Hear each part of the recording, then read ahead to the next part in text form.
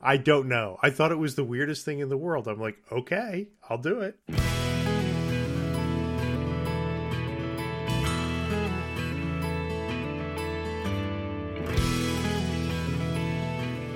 Hello and welcome to JudgeCast. This is episode 297. I'm one of your hosts, Bryan Perlman, and I'm joined this evening, afternoon, morning drive to work by the one and only Charles Feather. Hello, hello. And this episode is brought to you by Heinz Green Ketchup. That's right, relive the 90s with Heinz Green Ketchup. Oh, that stuff was so not appetizing. Oh no, it's absolutely terrible. Oh, wow. That's a flashback. Or we could have done New Coke. Not like the old Coke, New Coke. Or Pepsi Clear. Pepsi Clear. Yeah, that stuff was bad, too. This episode brought to you by Keurig Coffee Pods. As you can see, gentle listener, we're having a little bit of a technical difficulty today. We're trying to figure out what to talk about. And that means that we're talking about a bunch of different topics. Yeah. This episode in the show notes is called 297 Random Nonsense. I'm rather proud of that. I am. Yeah. I am. You thought you were going to learn something. If you do, it's purely accidental. This is an episode where we have 4 small topics that are not worth a full episode. So we're going to hit on a few seemingly random things. There is no common thread that ties them all together. This is just quite literally things that Charles wanted to talk about, things that I wanted to talk about. Yeah, and when you brought up the topic, I thought that we were talking about bringing back, different things to talk about at the beginning of a show, like a little intro and then like a news item and then something else. And then I realized, oh wait, no, you're talking about doing it all as different topics. I thought that was a really good idea. Because there have been some things that have been rattling around in my head. I know that there have been some things that have been rattling around in your head. And it just makes sense to throw it all into, not necessarily a trash can episode, because that's the worst way to refer to something like this. But it's fun to get all of these different things out and into the open and talk about them a little bit. We will deposit it in the circular filing cabinet. Yes. All right. So we can go ahead and begin. The first topic that we're going to talk about is called drafts. So occasionally, online or on Discord, you're going to see a judge asking questions about how to do a called draft. They'll say something like, hey, the players at my RCQ want to get that pro tour experience, or they want to practice and they want to see what it's like to actually do a called draft. So how do I do that? Have you seen these requests, Charles? Yes, and I've had experience with that as well. So it does happen. A lot of judges will tell you, well, my store is more competitive, or like you said, my players want that experience. So yeah, it happens. It doesn't happen as frequently as I think some people are afraid of, but I think it happens more frequently than people believe. Does that make sense? Yeah, and so what a called draft is. So called drafts are typically used at very large, prestigious events like Pro Tours. So there is like an air of mysteriousness and specialness about them as a result. Like, it's a thing that since you only do at the Pro Tours, this must be the thing that the pros do, and this must be better because it's the thing that the pros do. All right. So let's talk a little bit about how this is mechanically different from zone drafting, which is what most people are presumably familiar with. So Charles, what's zone drafting? Oh, zone drafting is when players are passing cards to either the left or the right. They only pass one pack of cards until the next pack is picked up. Essentially, I tell players, no choo-choo trains. There's a zone to your left, a zone to your right, and a zone in your hand.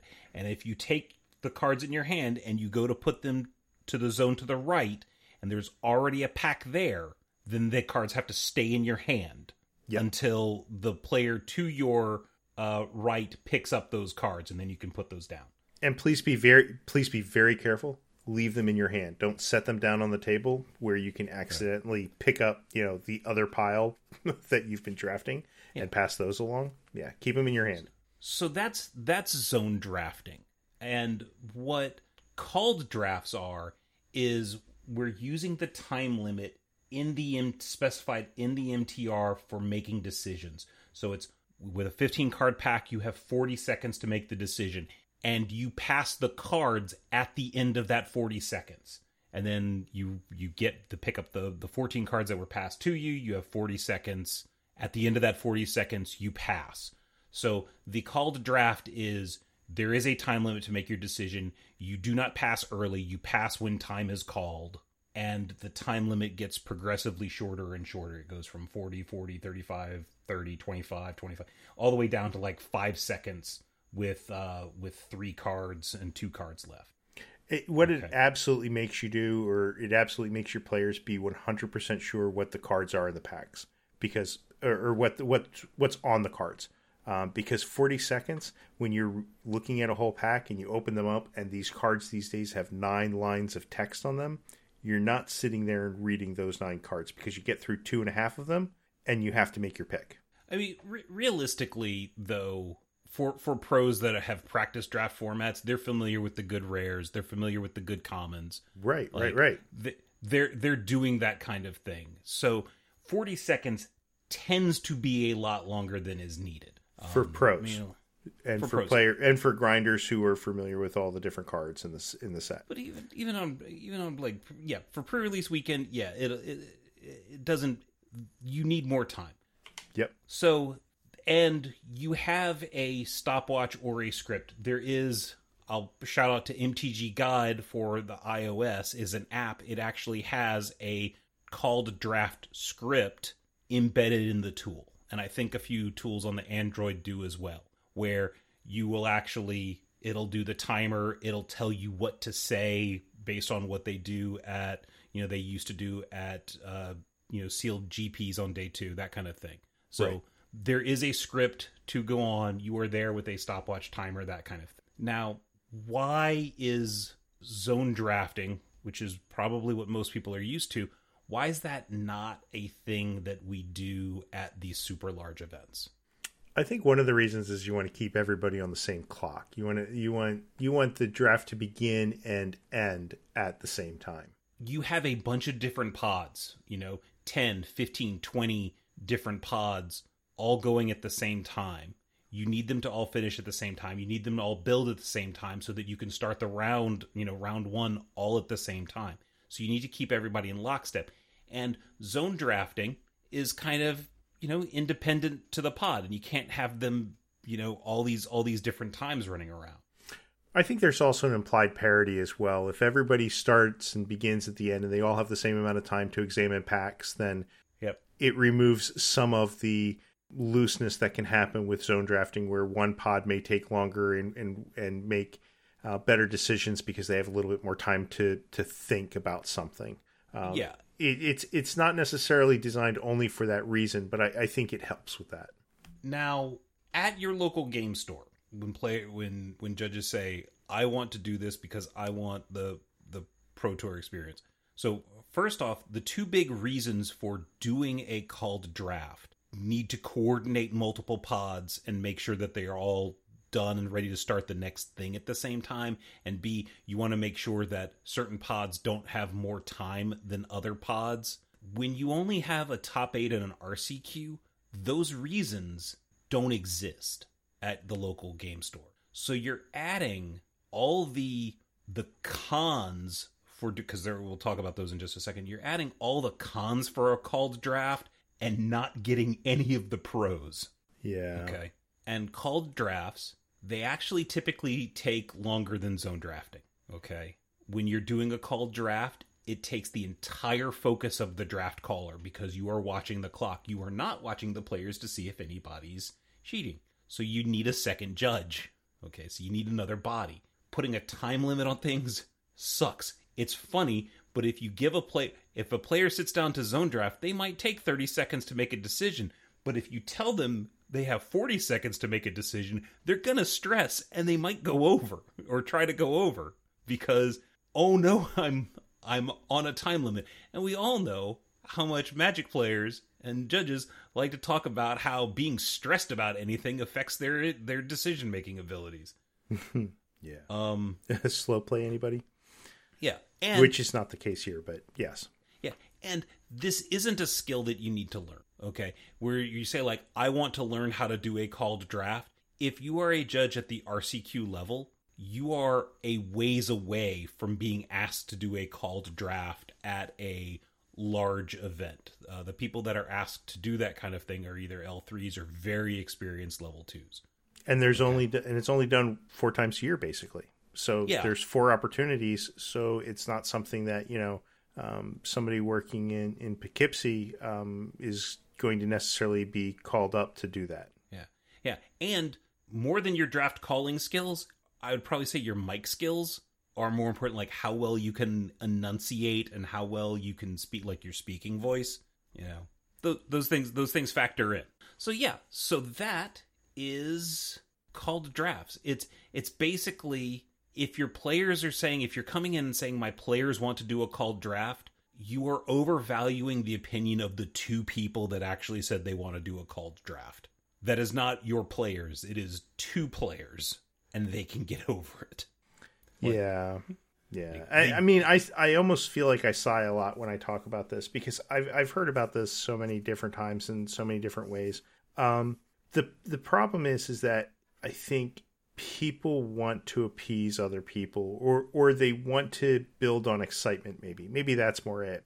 And they see these players as being really excited about the concept, but if I'm not mistaken, I think there was even a philosophy statement that came out pre-COVID along the lines of, please stop doing call drafts at whatever the PPTQ event was at the store level, maybe 2 or 3 years before COVID ended. It's important that we understand that, philosophically speaking, they're not necessary. That's called drafts. Yep. Okay. So I did a little bit of thinking about this, and all right, a little bit of soul searching. Actually, yes. Looking deep inside yourself. I did, because this is from something that I did a long time ago, and recently I've seen a couple of different instances where it's happened. I think it's important that we understand it, and it's not a policy thing, it's not a rules thing, it's a judge behavior thing, and it's answering judge questions outside of an event. And what I mean by that is we take calls on the floor all the time, sure, but community members and locals and friends and even, that guy, Steve, that you don't really like but knows you and has your number. These people all will ask you questions outside of events about rules, through Twitter, through Facebook. Now, can I ask a clarifying question? Yeah. Are you talking about a situation where I, as a player, ask you, Charles Feather, a rules question, or I, as a player, post a question to a super public forum where there are 40, 50 judges in that forum? Like the Facebook group. Both. Ask a judge. Both. Okay. All of the above. All of the above. Every situation where you're not on the floor, where you're actually being asked a question, or where there's a question in general floating in the ether, and you've seen it, and you want to reach out and grab it and answer it. All of the situations when you're not being compensated, when you're not on the floor, when you don't have 3 other judges within your line of sight that you can grab and pull into your question when you have a problem. This is what I'm talking about. Okay. All right. So there are some things that we need to consider when we jump in feet first into these questions. Is this actually an active situation? Because, hey, we've all gotten that call at 3 o'clock in the afternoon when we're out golfing or doing whatever, and it's from a local play group, and they've got this question and they need it answered right now. Okay. I do want to make a distinction. Yeah. Real quick with active situation. There is an active in-event situation, like in a tournament, and then there is we're just playing at the local store and we want an answer now kind of thing. Because the answer to, if someone is texting you, if you're on the golf course and someone is texting you with a live situation from a tournament, the answer is why are you texting me? Go talk to your head judge. Sure. Right? Yeah. Okay. But also other considerations with these questions, these types of questions, other than if it's an active situation. Is this one of those rules corner case type deals? Is this something that's getting into the nitty gritty of how that brand new card works with some card made in Onslaught that nobody remembers, but somebody has figured out there's got to be a weird interaction here?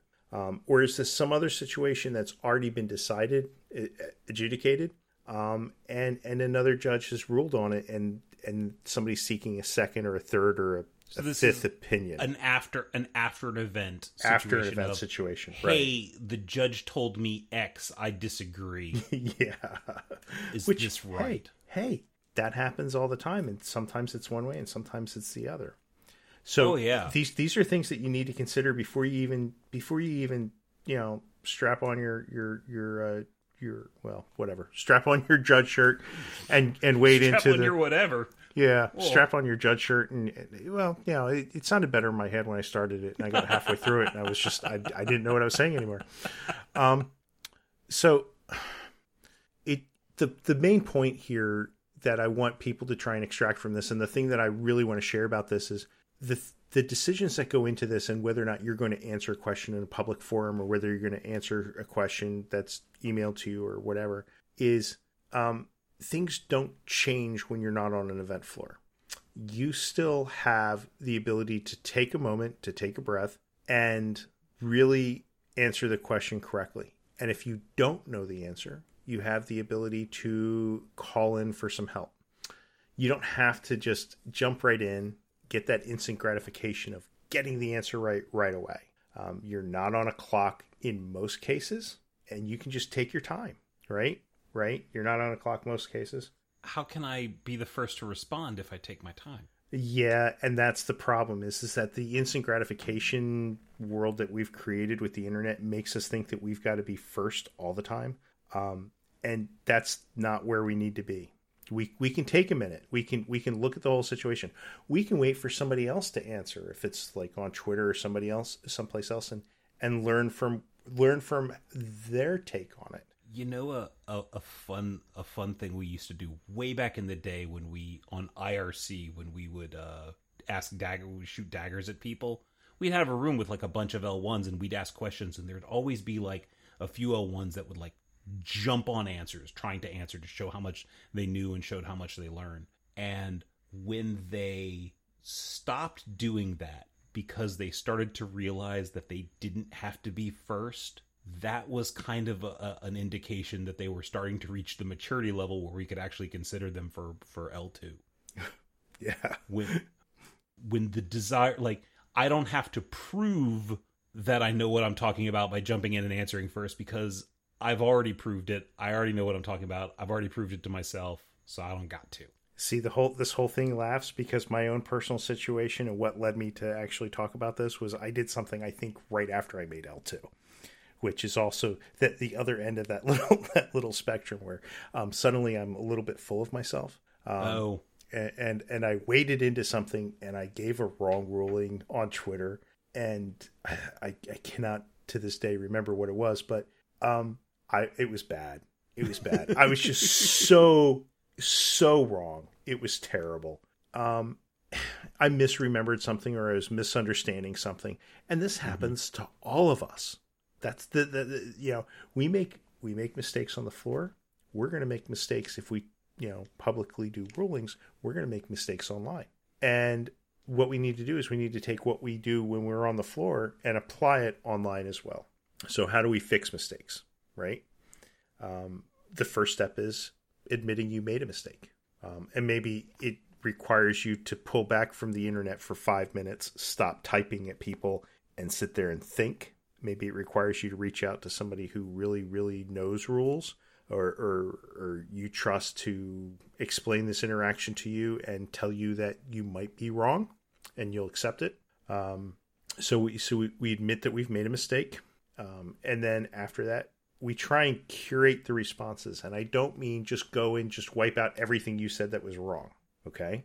On Facebook and on Twitter, we can delete some things. I don't want you to go and delete everything. I don't want you to go in and do that because the internet never forgets. if you're really wrong and you're in a heated battle with somebody, believe me, somebody's taking screenshots already. So suck it up. It's done. You've made the mistake. It's terrible. And somebody's going to rub your face in it if you don't do the right thing. So the right thing here is to say, hey, look, I just learned I made a mistake about this interaction. I'm very sorry about that. I'm going to go and clean up 1 or 2 responses so that people who are reading this don't get more confused. And this is what the actual solution is. And then you can actually, get rid of a couple of the responses. Sometimes it doesn't make sense to do that. If there's only 2 or 3, just leave them all up there. But if there's an exchange of 10 or 15 notes, I would encourage you to consider getting rid of a couple of things that lead people down the wrong path and just get people mad. So you're saying that even though the stakes might be lower in an online interaction, the stakes might be lower because it's not a live call. It's not a live call. Someone's not necessarily going to win or lose the game on this, but you still have a responsibility to, take a moment, make sure that you're putting truth out there, and if you said something incorrect, take the necessary steps to correct, to print the retraction. More brilliant. than just hiding it on the bottom of page 5. Yeah, absolutely, 100%. Because what's going to happen is that somebody's going to come along, read half of what you wrote, and think that they're right when they go and give a bad ruling 2 days later. You have to clean it up so that they're not getting halfway through it and just going off the deep end, either in response to you or in taking the information you've given them and walking away with it and having bad information. Yeah, yep. That's. See, I thought you were actually going to go somewhere slightly different with this topic. Yeah, I thought you were going to go down the route of, if you are talking to someone and answering a question, don't be a dismissive a-hole. Well, that's just like, sure. Where it's like, oh, everybody knows the answer to this, or did you read the card? Sure. Those kind of things. Like, no, I've seen a few interactions recently that reminded me of the interaction that I had not that many years ago, where people dug in heels. And it's okay to dig in your heels, and it's okay to be excited about what you're talking about. But at the same time, if you've got 2 or 3 people that are telling you you're wrong, take a moment. I'm not even talking about if you're wrong. I'm saying the right answer, and you belittle the person asking the question because you feel that the answer is easy. No, that's absolutely true too. Yeah, don't do that. Okay. be kind. Right. Like please realize that when someone's asking a question online, there's one of 2 reasons why they ask a question. One is they genuinely want to know the answer to the question that they're asking. And 2 is they think they found an exploit. And even if it's like they doubt it works, but in the 1% chance that it does work, they're hoping that they got one over on WotC or their opponent or something like that. Yeah. So they're asking the stupid question, and in reality, they're 99% sure that it doesn't work, but they're asking just in the hopes that they're wrong. Right. No, yeah. All right. Okay. So the next one is, I'm going to talk a little bit about giving feedback to someone and how to give feedback more correctly than you might be doing. In the notes, I say giving feedback is not feeding someone an S sandwich. That's the unofficial title for this. Okay. So the Judge program has been called a cult of self-improvement. I don't think that's true anymore. It has absolutely changed. I'm going to agree with you. Right. It's still there, but it's not what it was. It's not a cult. It's not a cult of self-improvement in the sense that the Judge program was built on specific, direct, actionable feedback. And what has happened is the Judge program in general. Okay, not you, dear listener. You're fine and perfect just the way you are. I'm talking about those other judges, not you. No, I'm talking about you too. Judges say they want feedback. They do not want feedback. They want the positive fluff. hey, you did good, you did a good job, you did great. They don't want the negative stuff. And if you do give the negative stuff, they've got all these defenses built up where they're going to start saying, oh, well, actually, no, that's not what happened, or no, I did it because, and they'll rationalize and justify. So just be aware that when someone says, I want feedback, they generally mean, I want the good feedback, especially if they are an experienced judge. Brand new judges, yeah, give me feedback. Tell me what I'm doing wrong so that I can fix it. But there reaches a certain point where, you feel that you kind of know what you're doing and know what you're talking about. So if someone gives you non-positive feedback, you're like, what's this? But I'm not talking about receiving feedback. I'm talking about giving feedback, okay? Positive feedback is uncommon. And when I say positive feedback, I mean talking about the good things. It's uncommon, and when it does exist, it's very superfluous, okay? It's Charles, you did a great job on that last topic. It was really fascinating. I learned a lot, okay? Super positive feedback. What'd you learn? But yeah, I just fed you like a whole bunch of candy. You got your little sugar rush, that kind of thing. What I can also say is, for another feedback thing, is, Charles, I really appreciate how when we're talking about topics, you stay on task, you keep me on task, you're proactive in suggesting topics, okay, and a variety of topics, and you track down guests, and I really, really appreciate the amount of work that you take on behind the scenes that lessens the amount of work that I have to do. Oh, Bryan, thank you. Okay, right. Right. Right. What I wanted to do is I just wanted to demonstrate the difference between fluffy positive feedback and actual specific example positive feedback. Right.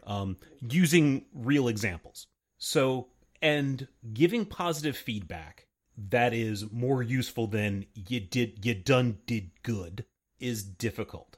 Negative feedback is significantly easier and much more common. Okay? Like, Charles, you say a lot, and I have to edit that stuff out a whole lot in post-show.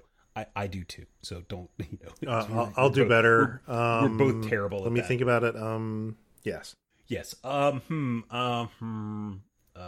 Yeah. And I just did it.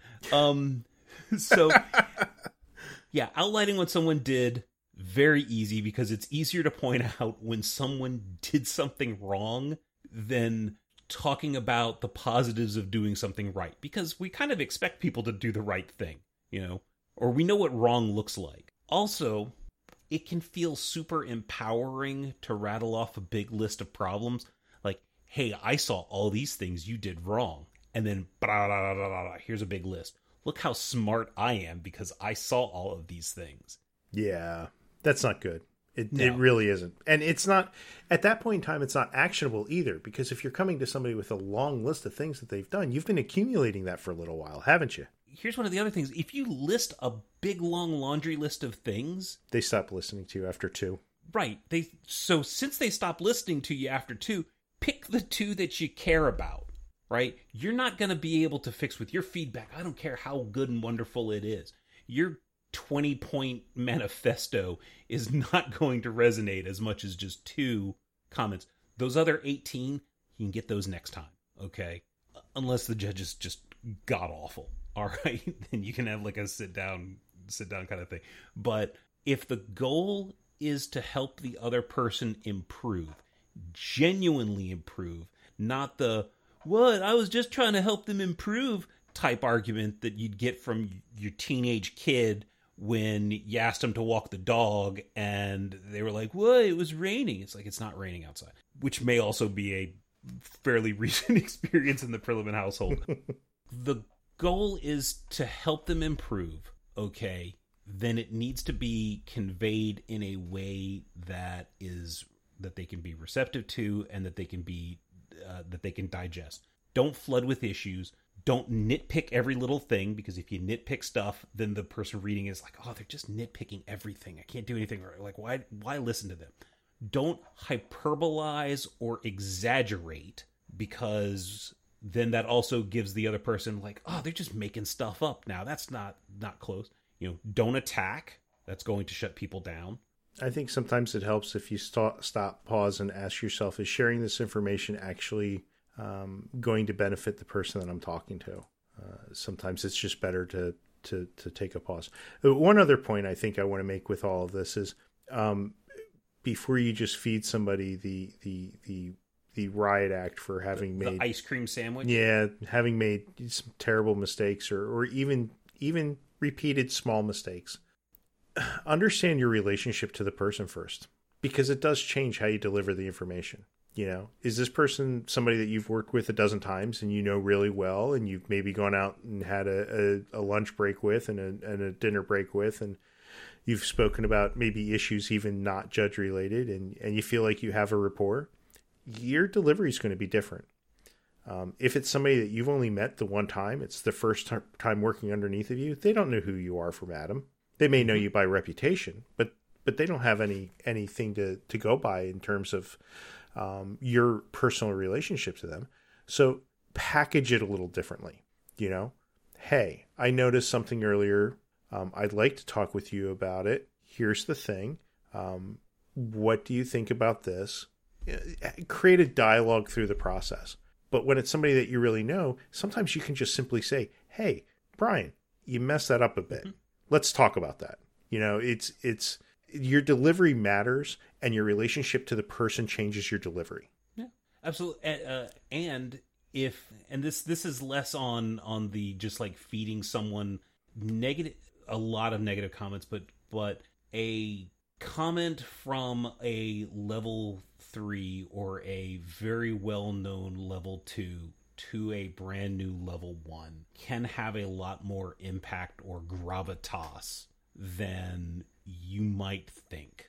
Yeah. It's not quite, I don't want to call it hero worship, but there's a certain amount of putting people on pedestals sometimes in the program. Yeah. There's also when you say something, people are like, oh, I can't believe a level 3 would say something like that. And you just kind of say like, well, then you need to kind of get over yourself, because we absolutely say stuff like that. Oh, yes. So, yep. Awesome. Just don't overload people if you are going to give feedback. Giving feedback is a skill, more so than receiving feedback. Yeah.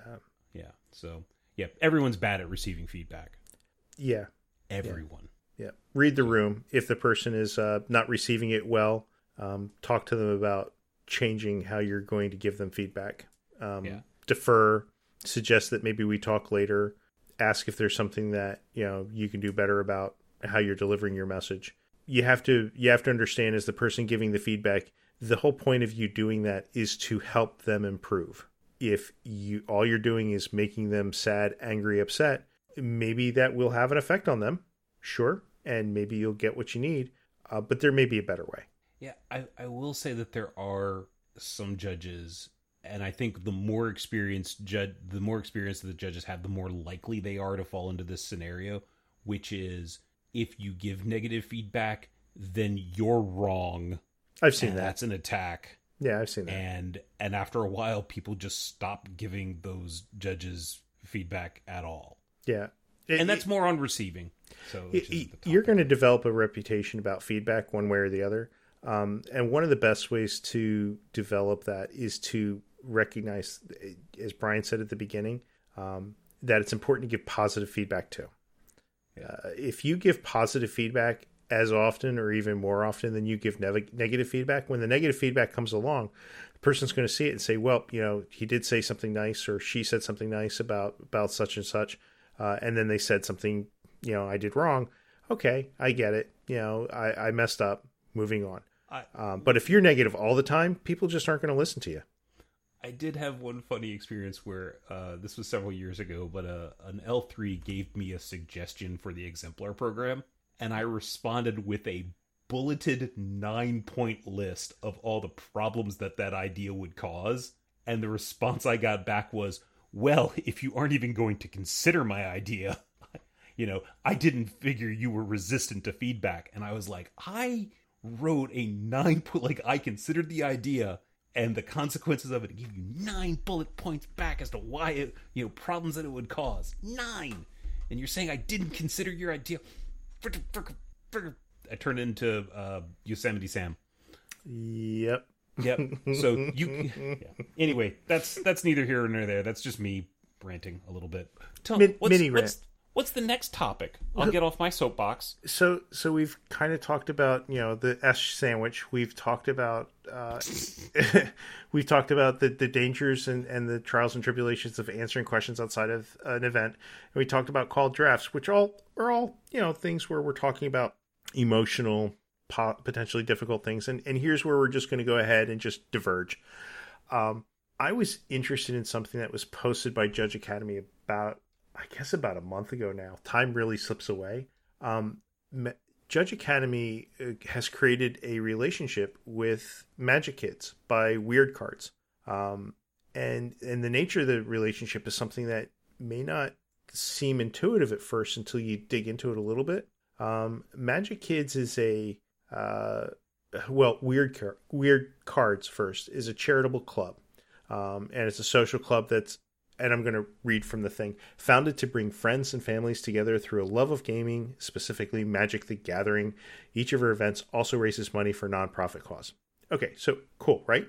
But what MagicKids is MagicKids is the arm of Weirdcards that is set out to put Magic the Gathering into different organizations, schools, libraries, YMCA. If you have some type of youth-led or youth organization that would benefit from the kids learning Magic the Gathering, MagicKids is the thing. So Judge Academy worked with MagicKids, and they created 2 different classes, just like we take the classes for interactions and continuous effects or SBAs. They now have a learning track for learning about MagicKids and how to incorporate that into your community.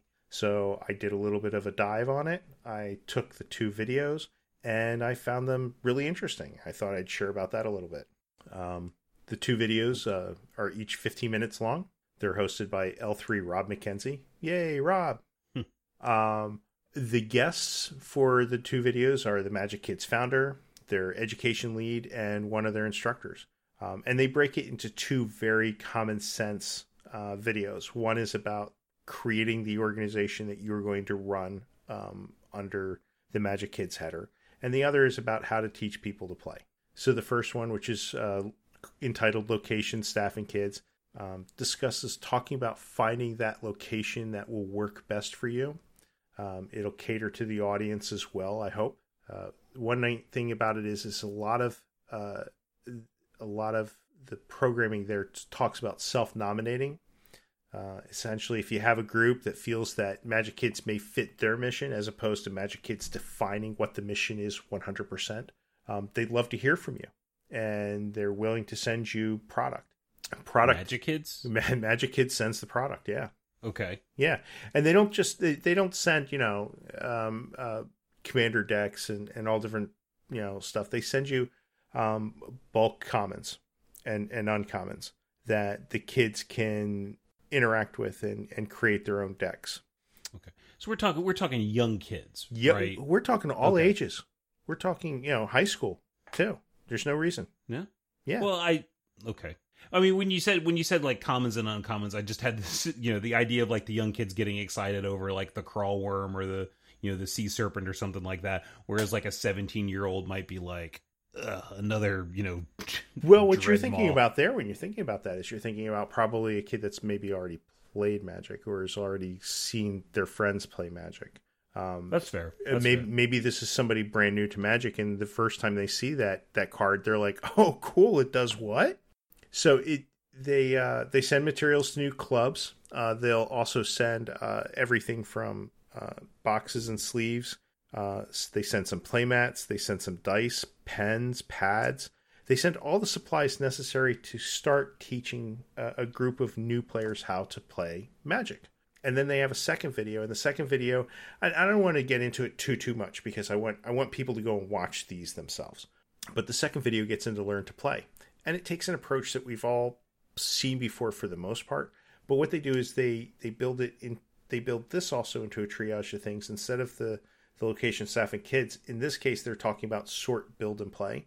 Because what they do is they send you these boxes of bulk, and you sit there and you tell the kids, hey, take out all the green cards and put creatures in one pile and put all these other things in the other pile. So they sort, and they spend some time doing that. And that leads them to the next step, because they're able to look at the cards, of building a deck. And then they have them build a deck of 10 creatures for the very first deck and 10 lands. And they can pick different creatures, and they're encouraged to pick different creatures. Not all, I'm trying to think of some common random card. Not all one common random card. Okay. Build a deck with 10 different creatures, 10 lands, and then play somebody else. And then they reiterate over that. The next session, they'll add in some instants or sorceries. The next session after that, they'll add artifacts. Each session, they build on the knowledge of the previous session and try and give the kids more confidence of play. Overall, the sessions, the 2 videos, are very straightforward. If you've ever taught anybody how to play Magic, you're going to see a lot of things in there that you're familiar with. It's not going to be a lot of super new territory. But the idea here is that it's introducing this whole organization that is at our disposal that we can be using at game stores, or we can be using to help do outreach to the community. And I think it's pretty great. I think more judges should be interested in pursuing it. You should look into it. Cool. Yeah. Yeah, I have a lot of respect for the folks that have found a way to turn Magic into outreach, getting clubs and stuff like that, helping getting kids involved, or charities and stuff like that. Like, it's one thing to say, like, oh, well, somebody should do so and so and such, but then when someone actually does it, that always is at least mildly impressive. There's different tiers of impressiveness, but it's always like, yeah, that's a good person. So I used to do scouts for a little while. A little while. I did it for over 20 years. But one of the things, brag. One of the things that I did was I became a merit badge counselor for game design, and I would use Magic as part of the curriculum because it was just so easy. Is that a merit badge now? It is. Game design is a merit badge. They introduced it, I want to say I'm going to show my age, somewhere between 2013 and 2015, maybe. Somewhere in there. Is talking about something 7 years ago showing your age now? I don't know. I feel like it because I am now 50 years old. Oh, the big 5-0. The big 5-0. I turned the next revolution of the sun yesterday. So, yeah. So I don't know. Maybe I'm just feeling weirdly retrospective in all of my thinking. We're on the downhill. I'm slope. on the downhill slope. The Reaper's just hovering over your shoulder now.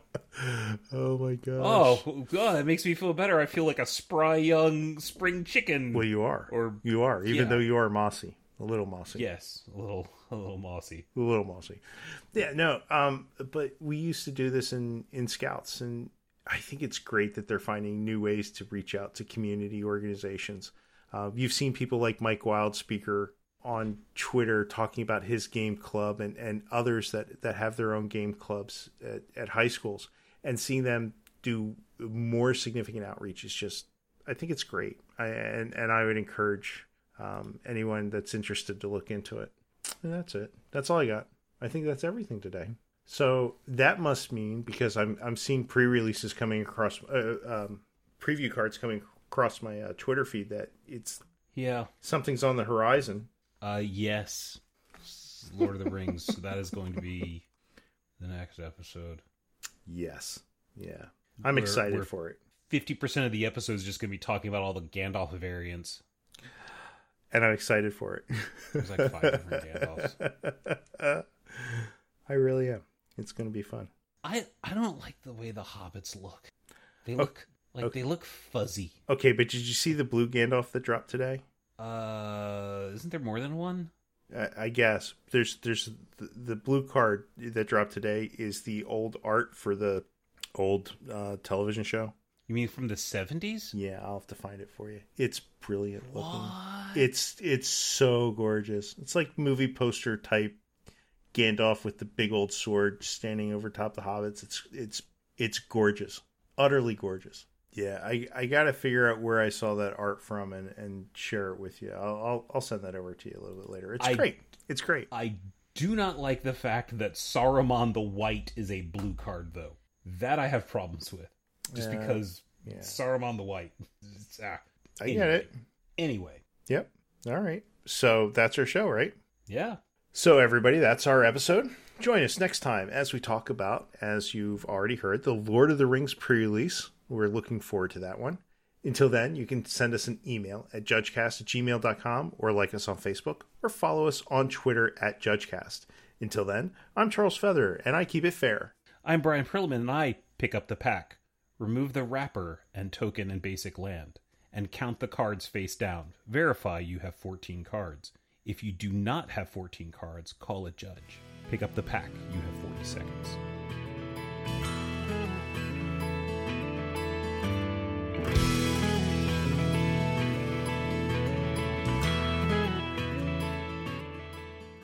I can cut all this out. Yeah, we'll have to.